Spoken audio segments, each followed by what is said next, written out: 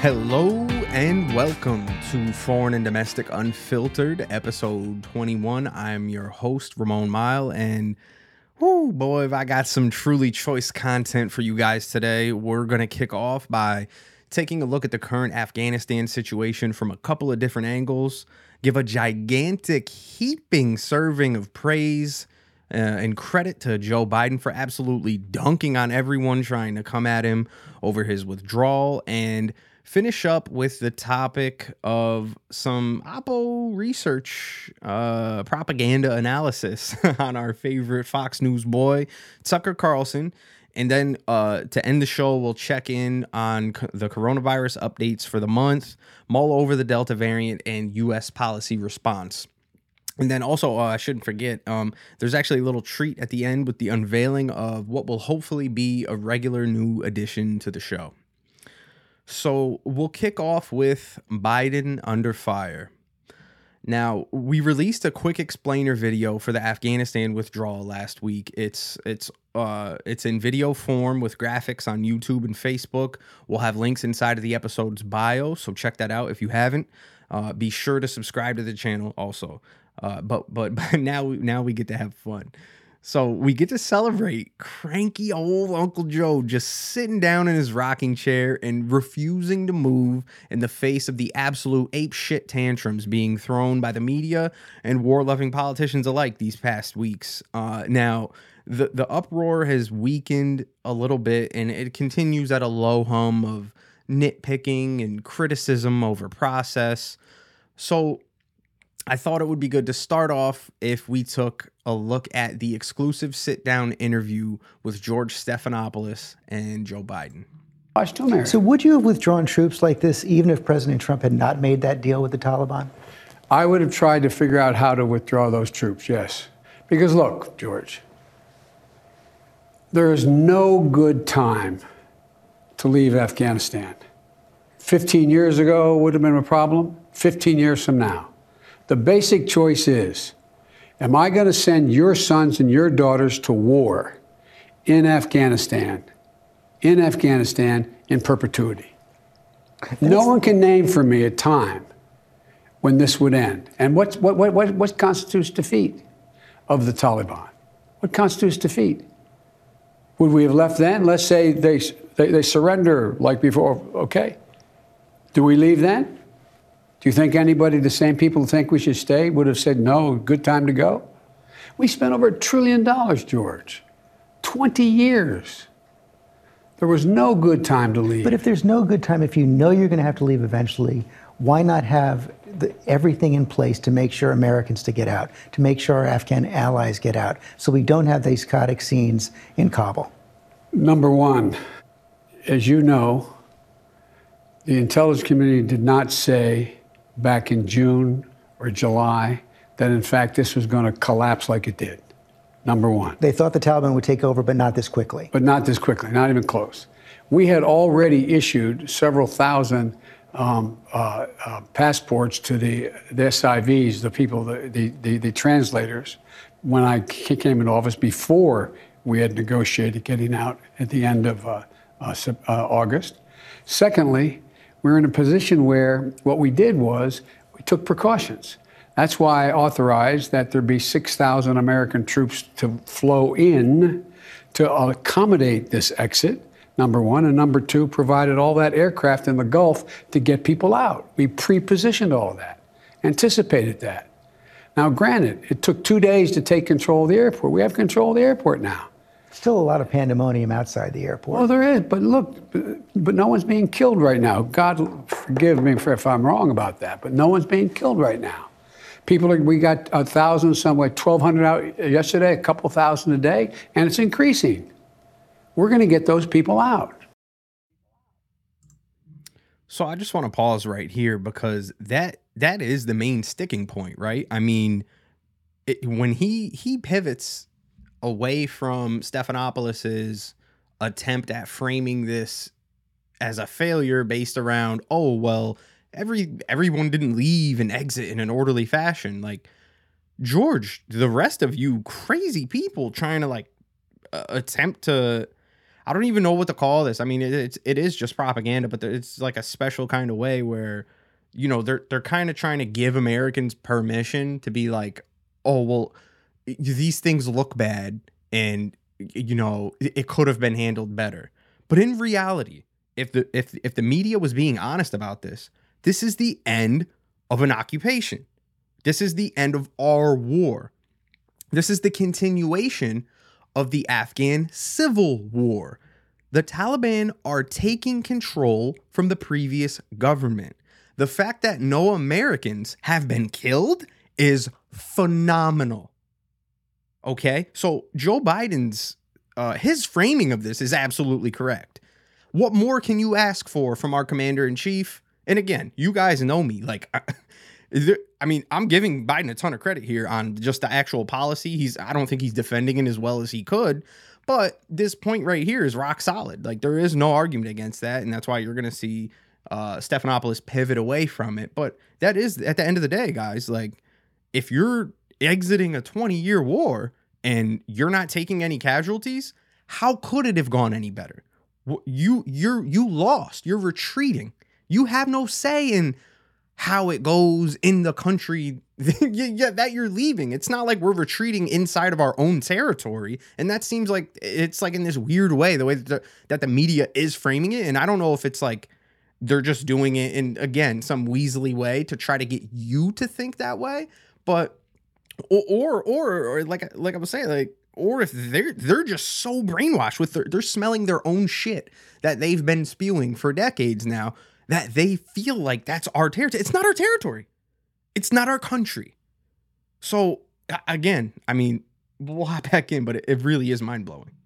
But we've all seen the pictures. We've seen those hundreds of people packed into a C-17. We've seen Afghans falling. That was 4 days ago, 5 days ago. What did you think when you first saw those pictures? What I thought was we have to gain control of this. We have to move this more quickly. We have to move in a way in which we can take control of that airport. And we did. But you don't think this could have been handled, this actually could have been handled better in any way? No mistakes? No, I don't think it could have been handled in a way that we're going to go back in hindsight and look, but the idea that somehow there's a way to have gotten out without chaos ensuing. Mr. Biden, you don't think that this could have been handled a little better? The country that we've spent 20 years indiscriminately killing civilians accidentally, quote unquote, accidentally, with drone strikes and air raids. You don't think that this could have went a little better? This country that we destabilized the shit out of for 20 years? You don't think so? I don't know how that happens. I don't know how that happened. So for you, that was always priced into the decision? Yes. Now, exactly what happened, I was not priced in, but I knew that they're going to have an enormous.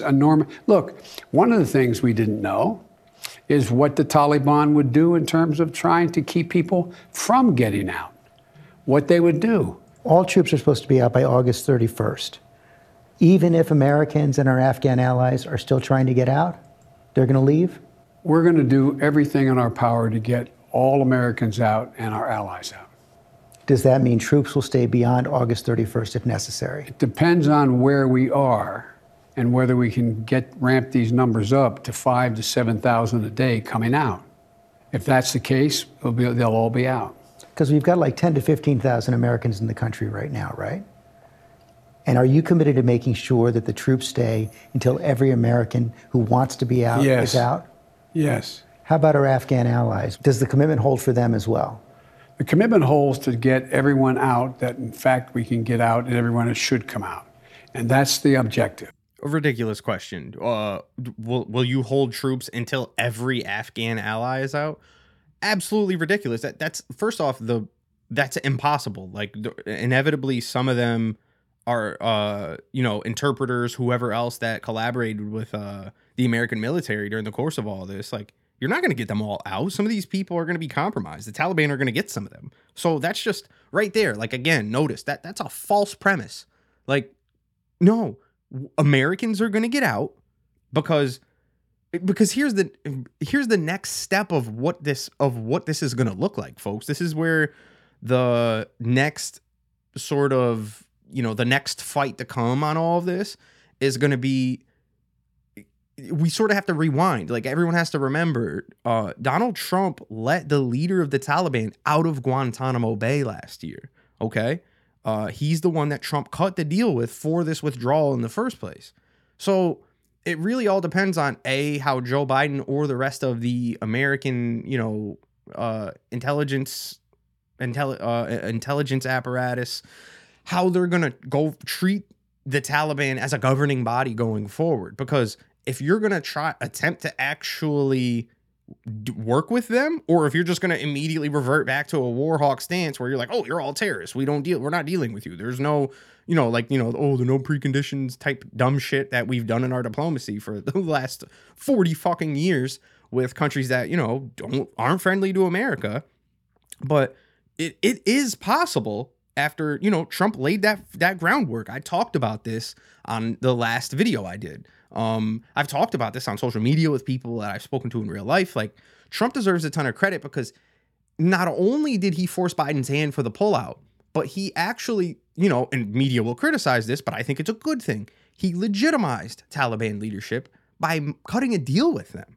So the ideal step that has to come next, instead of sitting here worrying like, George's and a lot of these other people, where they're like, oh, well, are you going to be able to get them all out? Well, what about the Afghan allies? Ideally what you want to do if you have your citizens still in that country and you're worried there's going to be a problem, you want to keep diplomatic channels open. You want to negotiate in good faith with the people who run the country. It doesn't matter what you think of them or whatever your past history was. They're in control of their country now. So if you can't reinvade or impose any military force there, like if you've made that clear-cut decision, you have no other choice than to treat us with them, than to, talk with them, deal with them, and that's the huge part of what's missing here. Because again, no one wants to frame it in the correct way of, okay, they have control now, so we need to, even Biden here, even though I give him a ton of credit for, the actual pullout and his adamancy in the face of all the outrage around it, he could be doing better, sort of laying that groundwork of what I'm talking about right now. Basically conditioning the American people and the media, more importantly, of, hey, you know what? They're in fucking control now. So we're going to try to have diplomatic channels open and discuss what our needs are and, what we can do here. At least talk about it. Because as long as you keep pretending that this is like a one-way street, it just... you're lying to yourself, because it isn't anymore. It's over. That street's shut down. It's closed. There's no access. We're detouring through Talibanistan right now. Okay? So here, we'll just finish off the video. That's what we're doing now. That's the path we're on, and I think we'll get there. So Americans should understand that troops might have to be there beyond August 31st. No, Americans should understand that we're going to try to get it done before August 31st. But if we don't, the troops will stay. If we don't, we'll determine at the time who's left. And if there are if there's American citizens left, we're going to stay till we get them all out. Oh my God. People who think George Stephanopoulos is such a legacy figure like that. I'm sorry. Jonathan Swan on Axios does way better interview. Those were bad. A lot of those were just bad questions. I'm sorry. A lot of them were. He spent a ton of that was my chopped up version. I tried to bring forth a segment of the entire interview that I thought had relevancy to what I wanted to discuss today. But he spent half the interview just doing shit like that, being like, oh yeah, and trying to lead him on like he was talking to a fucking kid and he wasn't sitting with the president. And don't get me wrong, I'm not one of these people who's like, oh, you need to respect the no, do talk to these people like they're normal people, because they are just normal people. But it's he leaves so much room for these larger issues to be discussed. And I understand, obviously ABC News, Yahoo that he's worked for in the past, those platforms don't want that. But it's all of the acclaim that these people chase after with war reporting and all these things, hey, this is your opportunity. Ask some good shit, ask good questions, ask big picture questions.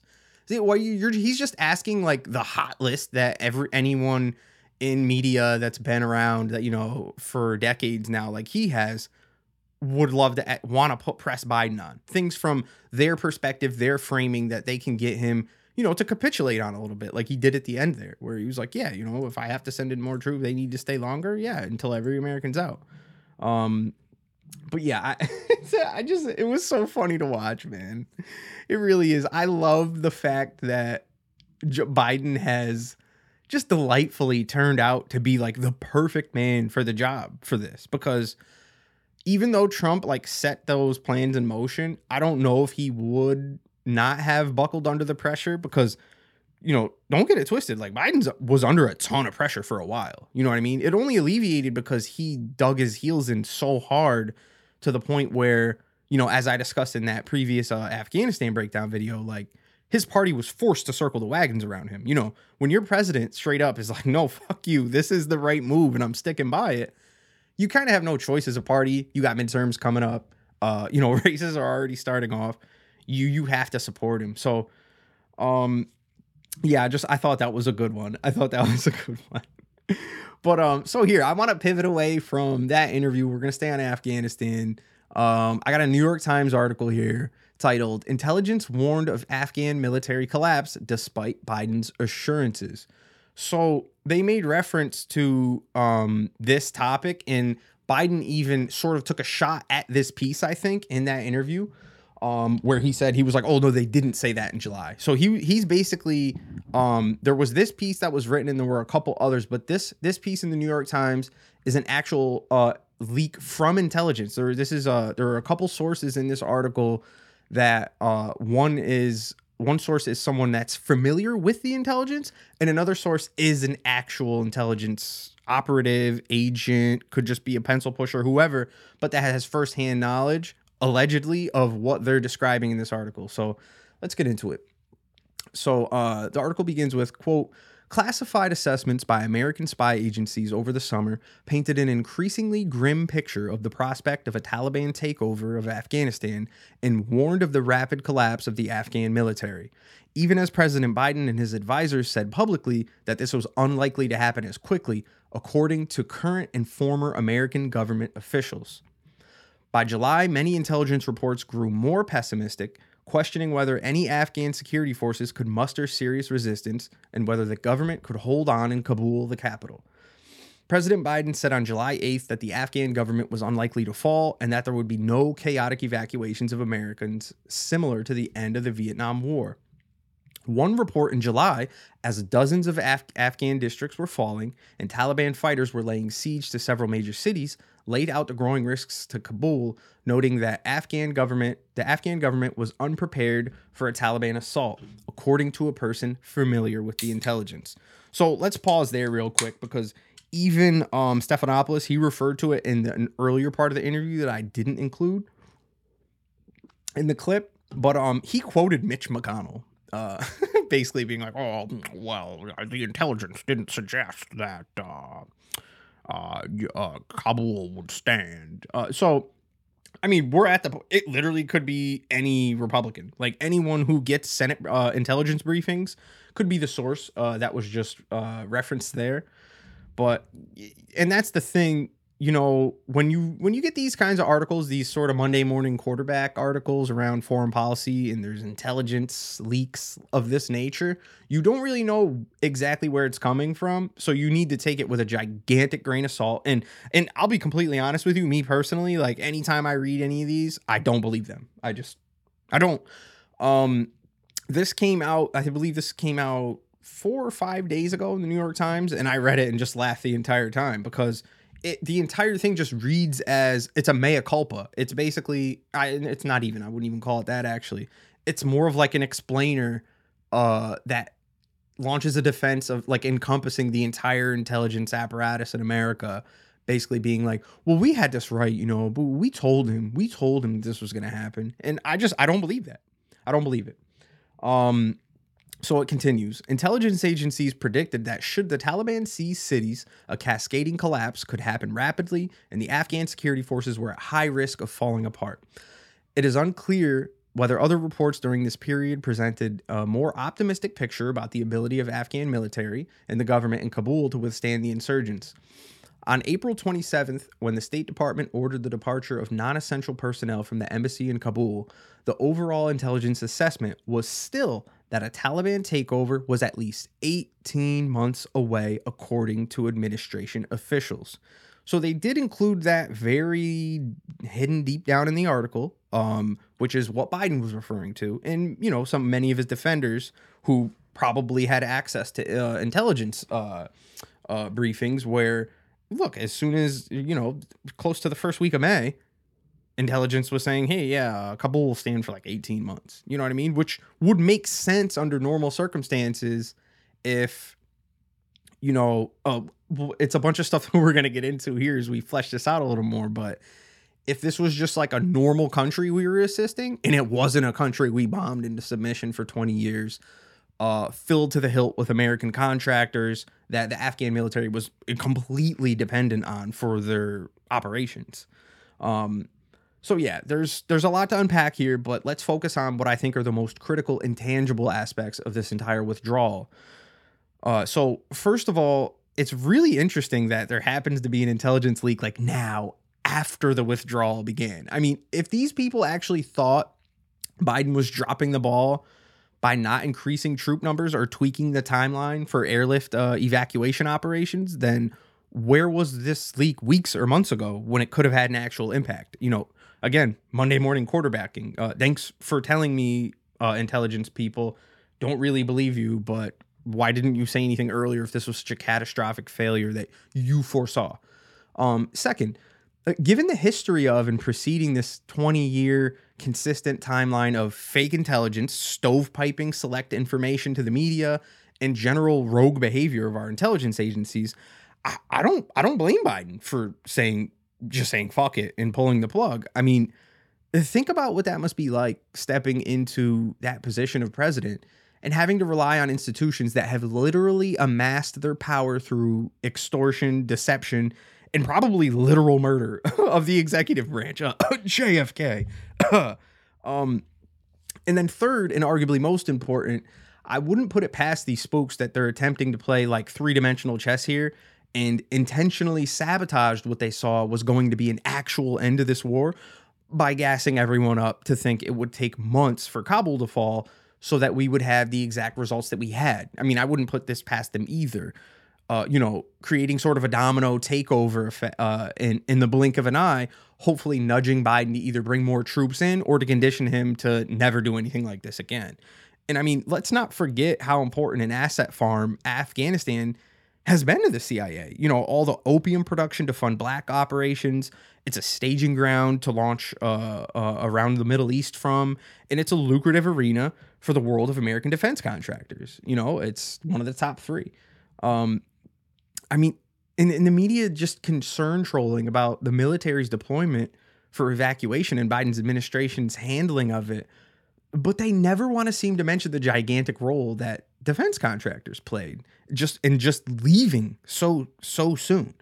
I've got right here the latest Defense Department quarterly report indicated that the total number of contractors in Afghanistan dropped significantly over the last 3 months from nearly 17,000 contractors in April to 7,800 in July. Preliminary reports analyzing the fallout from American forces evacuating so quickly seem to correctly lay a lot of the blame at the feet of the strategy to make the Afghan military rely so heavily on U.S. contractors. So I've got here from Foreign Policy magazine. It is titled, "Departure of Private Contractors Was a Turning Point in Afghan Military's Collapse." The article begins with, "For 2 decades, contractors provided key maintenance and military support." Quote, "Military analysts trying to understand the stunning collapse of the Afghan military are now increasingly pointing to the departure of the U.S. government contractor starting a month ago as one of the key turning points.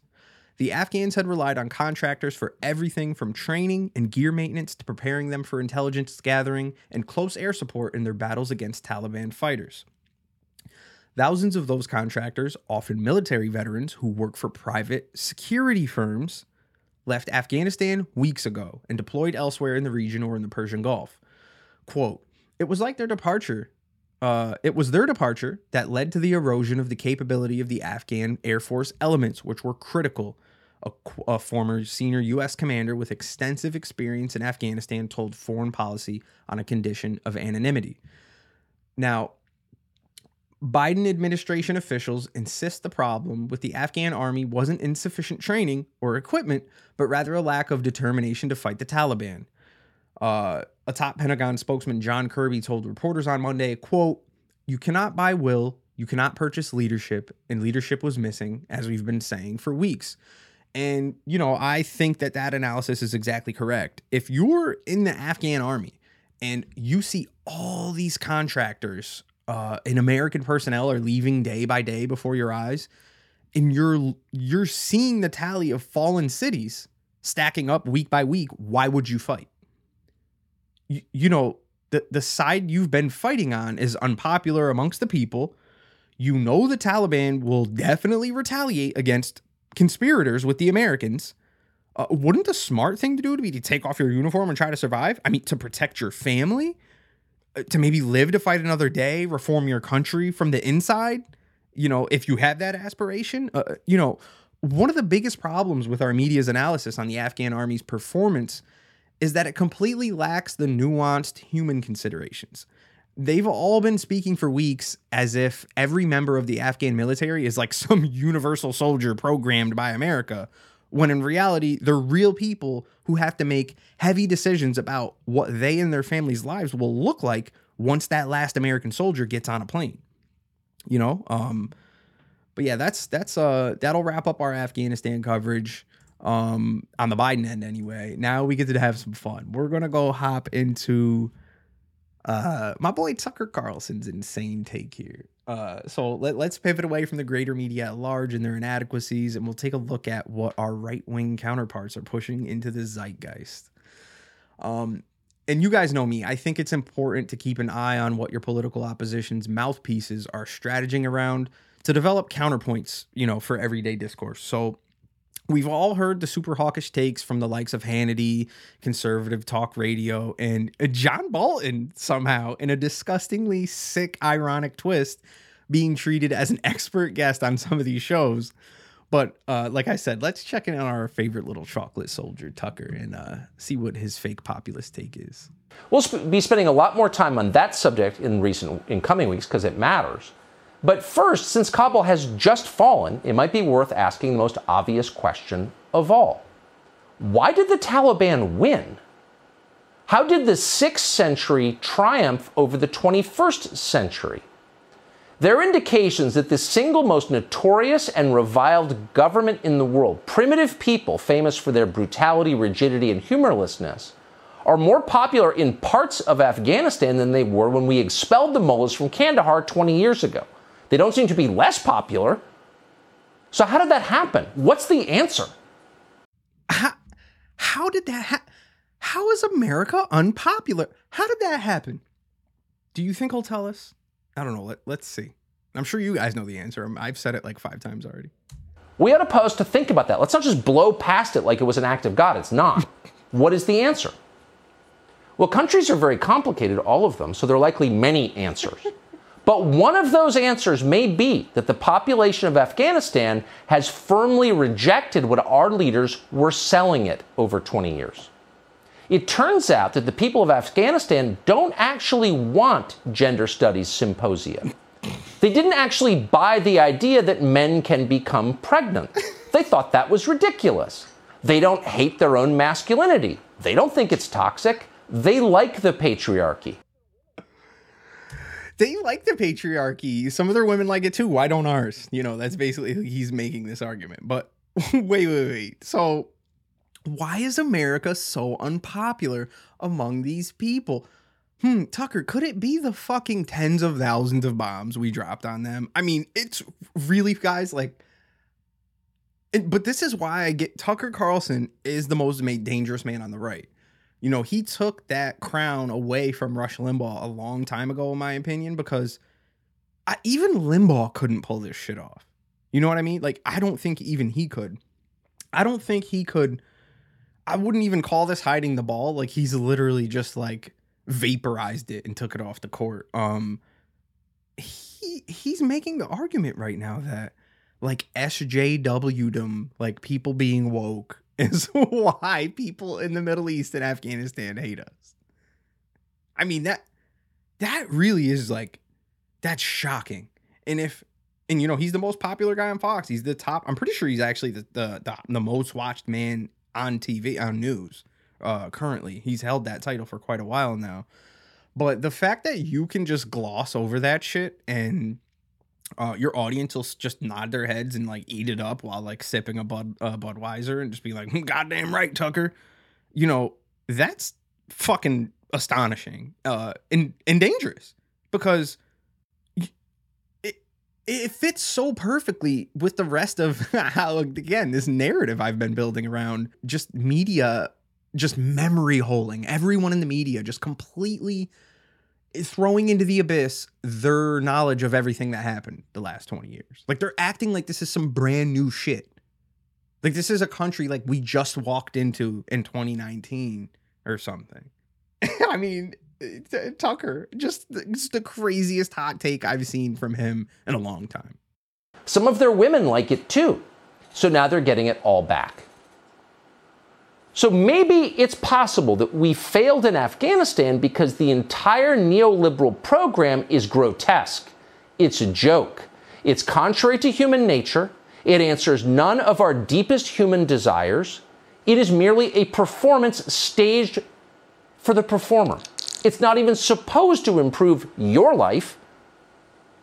It's ridiculous. And ideas that ridiculous can only be imposed by force, only with armed men at gunpoint.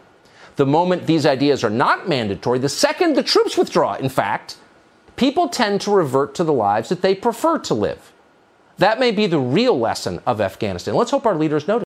Okay, so I mean, yeah, he's had quite a few like super magma hot takes on the whole Afghanistan withdrawal here, and you know, him trying to jazz his audience up of he's sort of trying to straddle this line between he can't come out and do the same things that everybody else on Fox is and like the rest of the media at large, where he's sort of like nitpicking the process of how Joe Biden left, because Tucker's sort of established himself as, you know, I call him a paleo-conservative all the time. He's he positions himself as an isolationist, anti-war, you know, in the same way Trump did when Trump ran. You know what I mean? They were sort of simpatico in that regard, where I think it sort of makes sense that Tucker ascended to the top of the Fox News junk pile, because he was probably the closestly politically aligned person to Trump, who, you know, was massively popular in the party. I mean, as much as you can say Trump has politics, I mean, I don't really, I think that he's just, I think in some fashion, like Trump is like one of the truest populists to come out of the Republican Party ever, because he sort of like, he crowd surfs, you know what I mean? Like, he feels the room. He put, and there's no denying it, that he put his finger on the pulse of this country and saw all the, you know, the distress and the pain of just not understanding, you know, this concept that I talk about all the time, like America not being willing to deal with the hard truth that this empire, this neo-colonial imperialist empire, is in the end phase. We're on the last leg. And he was sort of the carnival barker that, like, you know, brought the elephant out and made you forget that, you know, this is like the last show of your life. Like literally, like the fucking circus tent top's going to come crashing and burning down on you at the end. But yeah, no, I just wanted to pop in on Tucker because just, whew, I mean, scorching hot takes right there. Scorching hot. Folks, the people of Afghanistan immediately turned tail and ran when the Taliban came, because we were teaching them that women can have jobs and like go to school. That's why. It's exactly why. So moving on here. Now we're done with Afghanistan. I'm sick of talking about it, to be honest. I mean, there was a lot of good, interesting stuff that came out of it. I'm glad that it sort of brought to the forefront foreign policy for the first time this year, really, I would argue, or actually the last 2 years. And you know, it's needed, because every now and then I feel like if something doesn't, I feel like a lot of Americans' only engagement with foreign policy has been terrorism, and that's just on its face not good.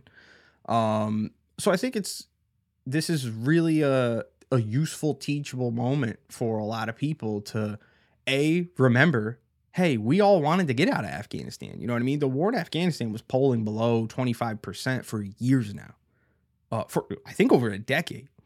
So, you know, like America, this is what we wanted. You know what I mean? You don't get to,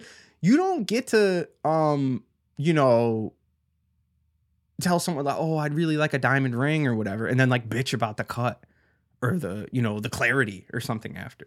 Like, no, you got what you fucking wanted. You know what I mean? You didn't pay for it. You were just, I mean, we did pay for Afghanistan, $2 trillion, but you get my point. It's not, we got what we wanted. And we're going to sit here and nitpick and bitch about it. You know what I mean? Be grateful. Be grateful that an American president actually fucking ended a war. You know what I mean? On its face. I don't give a shit about any of this ticky-tack nonsense anyone else is talking about.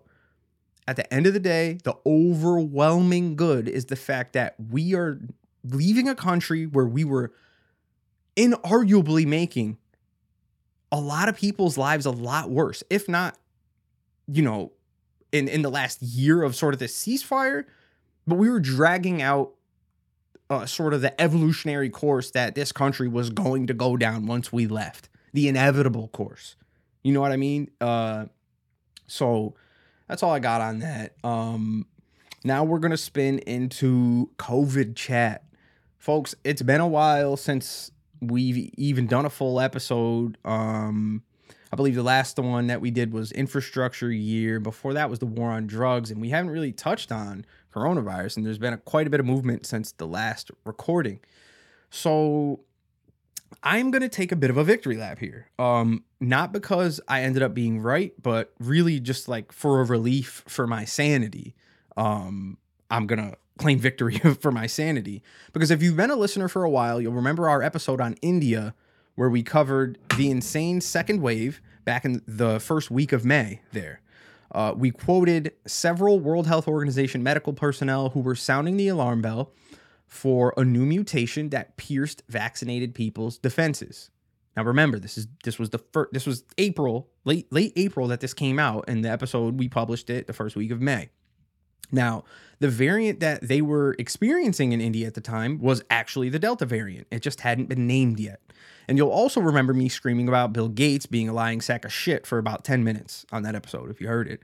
But, oof, man, it's so sweet to see the obviousness of the logic I had fit perfectly into place, how it fits perfectly into place of where we are now. Because there was no conversation being had about the possible need for booster shots back then, but there was a reignition of the debate over publicizing intellectual property for the vaccines to ramp up production in and for use in third world countries. Now, I had thought what I thought was a completely logical take of, you know, hey, we should prioritize vaccinating people who want it in these third world countries to take a whack at the global baseline of infections and possibly slow down the extremely fast mutation rate of this virus. So now enter Forbes magazine. This article was published on Monday. The headline is World Health Organization leader pleads against booster shots, questioning the efficacy and highlighting risk of more potent variants. World Health Organization Director Tedros Adhanom Ghebreyesus. Yeah, he's got a crazy name. Guy looks cool, though. We'll just call him Tedros. He pleaded with countries during a news conference in Hungary to share what can be used for boosters to help in other places and increase their first and second vaccination coverage, according to reporters at the event. He argued that wealthy nations stockpiling the vaccine increases the risk that stronger variants will develop in countries with low inoculation rates. Not only could the hyper-infectious Delta variant become more virulent, but more potential variants could also emerge, he warned, if the virus gets, quote, the chance to circulate in countries with low vaccination coverage. Furthermore, the World Health Organization director called into question whether booster shots are effective at all, a comment that comes days after the organization's chief scientist, Soumya Swaminathan. Wow, these guys got some crazy names. She said, quote, the data today does not indicate that boosters are needed. Now, Tedros said boosters should only be doled out to people with weak immune systems. There is not enough research on the topic. Now, research published in the journal Science last week backed up Tedros' suggestion that stockpiling supplies could lead to a new, possibly more dangerous variant of the virus and an increasing number of COVID-19 infections. Researchers found that sharing vaccine supplies could help alleviate long-term risks, reducing the overall number of cases long-term.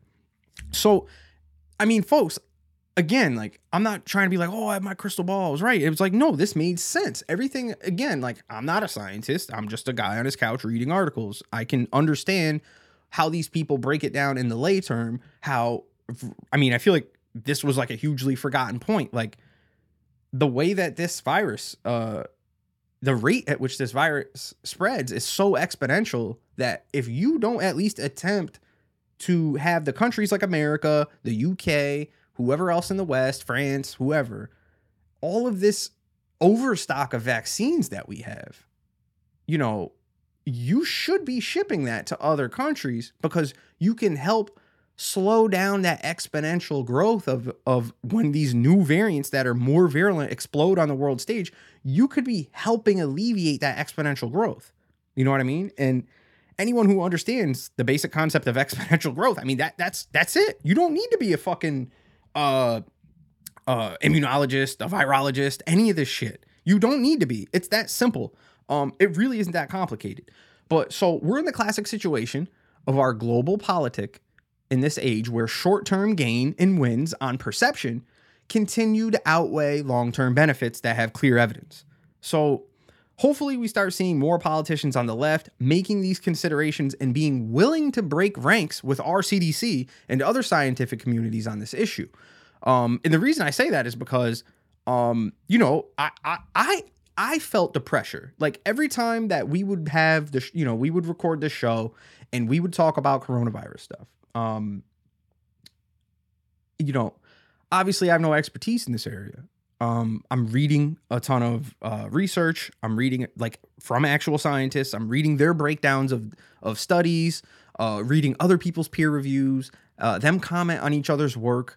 I'm trying to pay a solid amount of attention to it and do my due diligence before I speak about it. And I would feel the pressure because there's so much social pressure around, oh, well, you're not an expert, blah, blah, blah. You're not this and that. And there's certainly a ton of pressure for scientists in this country, where if you sort of try to get ahead of or start defaming the CDC's decisions when you're in these communities, you can have real career impact.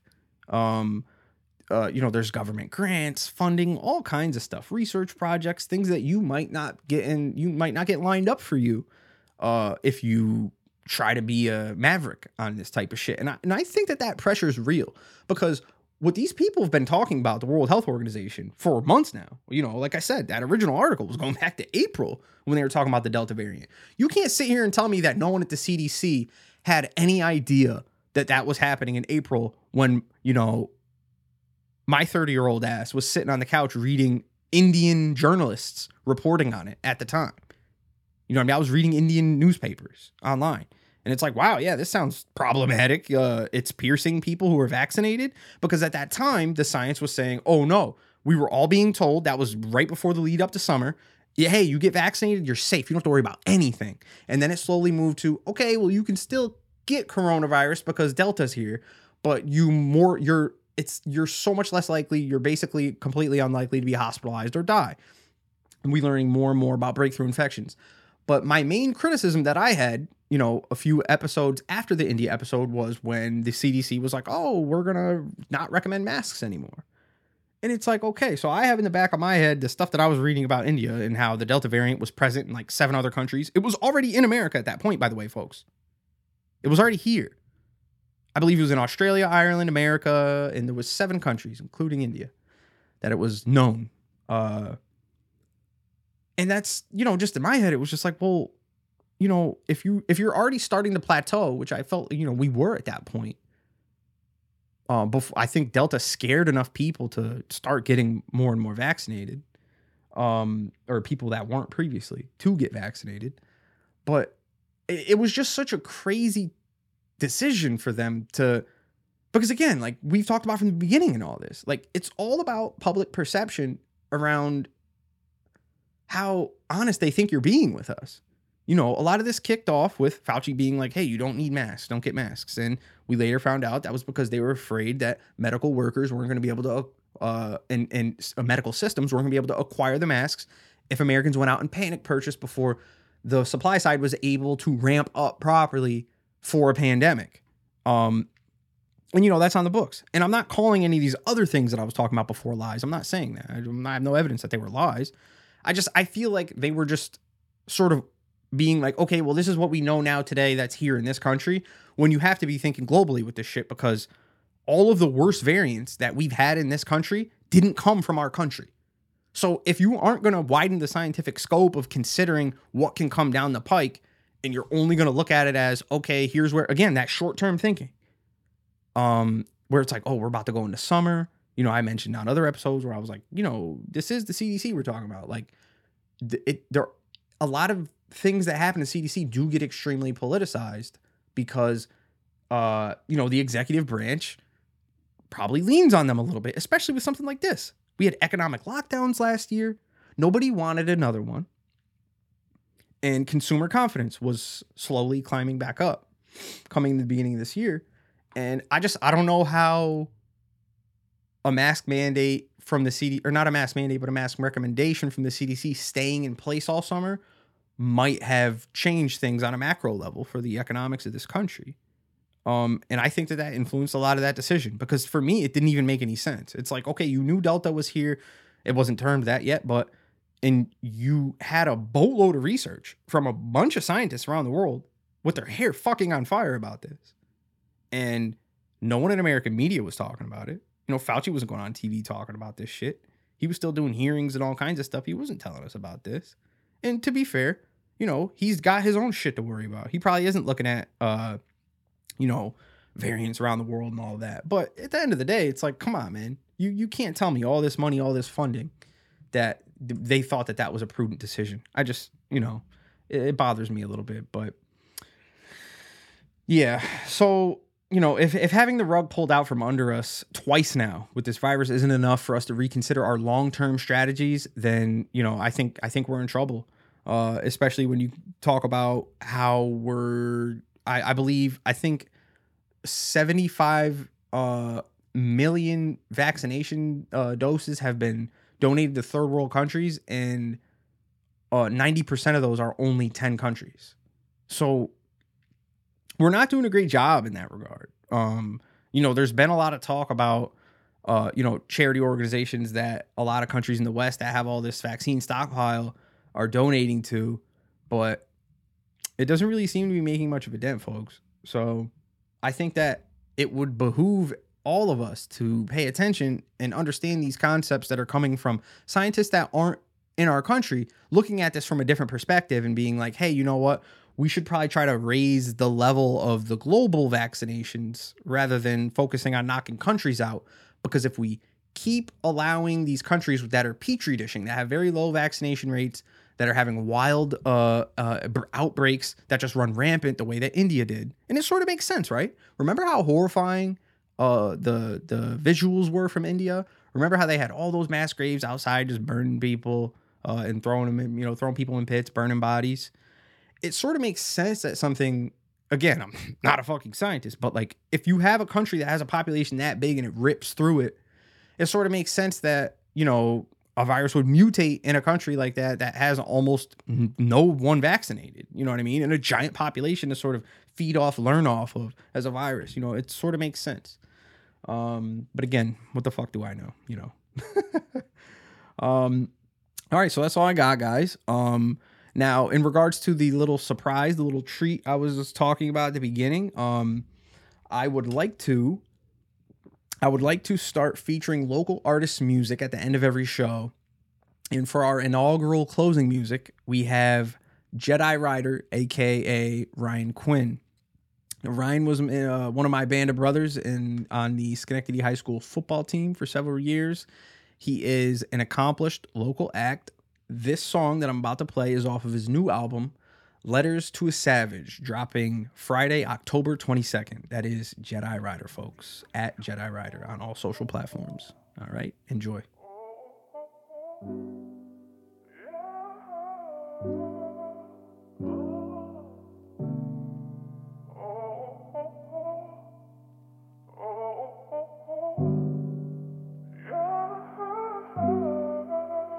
Feel I'm running out of time. Running out of time, girl. Can you change my mind? Can you change my mind, girl? Feel I'm running out of time. Running out of time, girl. Can you change my mind? Can you change my mind, girl? Yeah. We might be on two separate pages. Skeletons in my closet, I just left them from my dark ages. You ain't think I know you top tier, let's stop here. Been falling for you slowly like a play put on by Shakespeare. And that's my deepest dark fear, cause I've been living life but slowly losing myself. And every time I get to write, I feel I'm spilling myself. So if I pour my soul out, would you drink it? Just know I give you all of me and everything, girl. Just stop thinking that the con should overtake the pros. I know you busy, so I'm never gonna try to impose. But loyalty runs deep and know my energy is gold. I'll be the beast to your beauty, last petal from the rose. Cause running out of time. Running out of time, girl. Can you change my mind? Can you change my mind, girl? Feel I'm running out of time. Running out of time, girl. Can you change my mind? Can you change my mind, girl? Yeah. I know the first time was kinda shaky. Everyone and anyone was telling me you crazy, but I don't think they ever sat with you and just held a conversation just to realize you a special girl in every which way. And know it's hard to take for granted how you're feeling for yourself. No, depression is a demon that we share, so mental health is more important than me reaching for love. No, I take an account for everything we discuss. No, I ain't ever forcing anyone for they trust. No, I lay my feelings so they ain't mistaken for lust. And just know that I appreciate your honesty for being hella real, cause it's the fact that you ain't hiding now. Explaining all your feels got me thinking, take care of myself. I know you know that everything I ever did was heartfelt. And if it never works, I pray to God you get what you deserve. Because there ain't no other woman like you up in the universe like Sad. Running out of time, girl. Can you change my mind? Can you change my mind, girl? Feel I'm running out of time. Running out of time, girl. Can you change my mind? Can you change my